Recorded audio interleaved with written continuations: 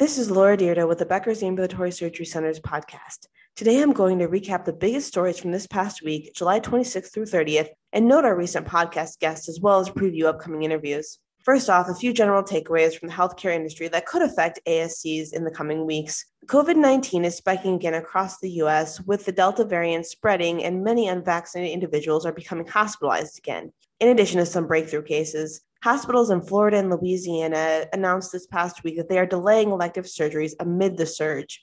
Secondly, the CDC updated their mask guidelines for even vaccinated individuals, recommending they wear masks indoors in high transmission areas. And finally, Ambulatory Surgery Center Association CEO William Prentice shared with Becker's why reinstating the inpatient-only list could be a good thing for surgery centers. Check out the article on our website, beckersasc.com. Basically, Mr. Prentice said that CMS proposed ending the elimination of the inpatient-only list, which could be positive because that would also remove some language that was adopted at the beginning of this year that would prohibit new procedures from moving into the ASC in the future. Now, this past week, we featured interviews with a few fantastic guests. First off, Naya Kihei, a principal at ECG Management Consultants. Naya joined the podcast to talk about outpatient surgery migration and the influence of payers on hospitals developing an ASC strategy. Secondly, we also had an episode with Dr. Jeffrey Carina, an orthopedic surgeon with TLC Outpatient Surgery and Laser Surgery.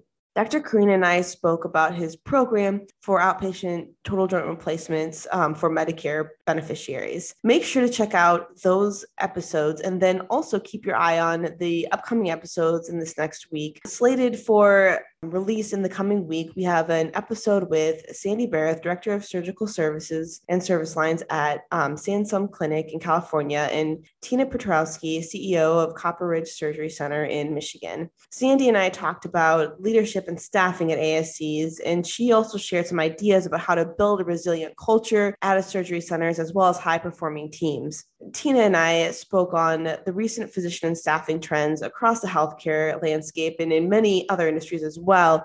There's a staffing shortages and really a lot of competition for great staff members. So what ASCs are able to do in order to alleviate some of the staffing shortages, as well as handle physician retirements, potentially expedited by the pandemic. Thank you so much for tuning into the Becker's ASC podcast. It's always fantastic to have you here. If you would like to recommend any guests for future episodes, please email us at podcast@beckershealthcare.com.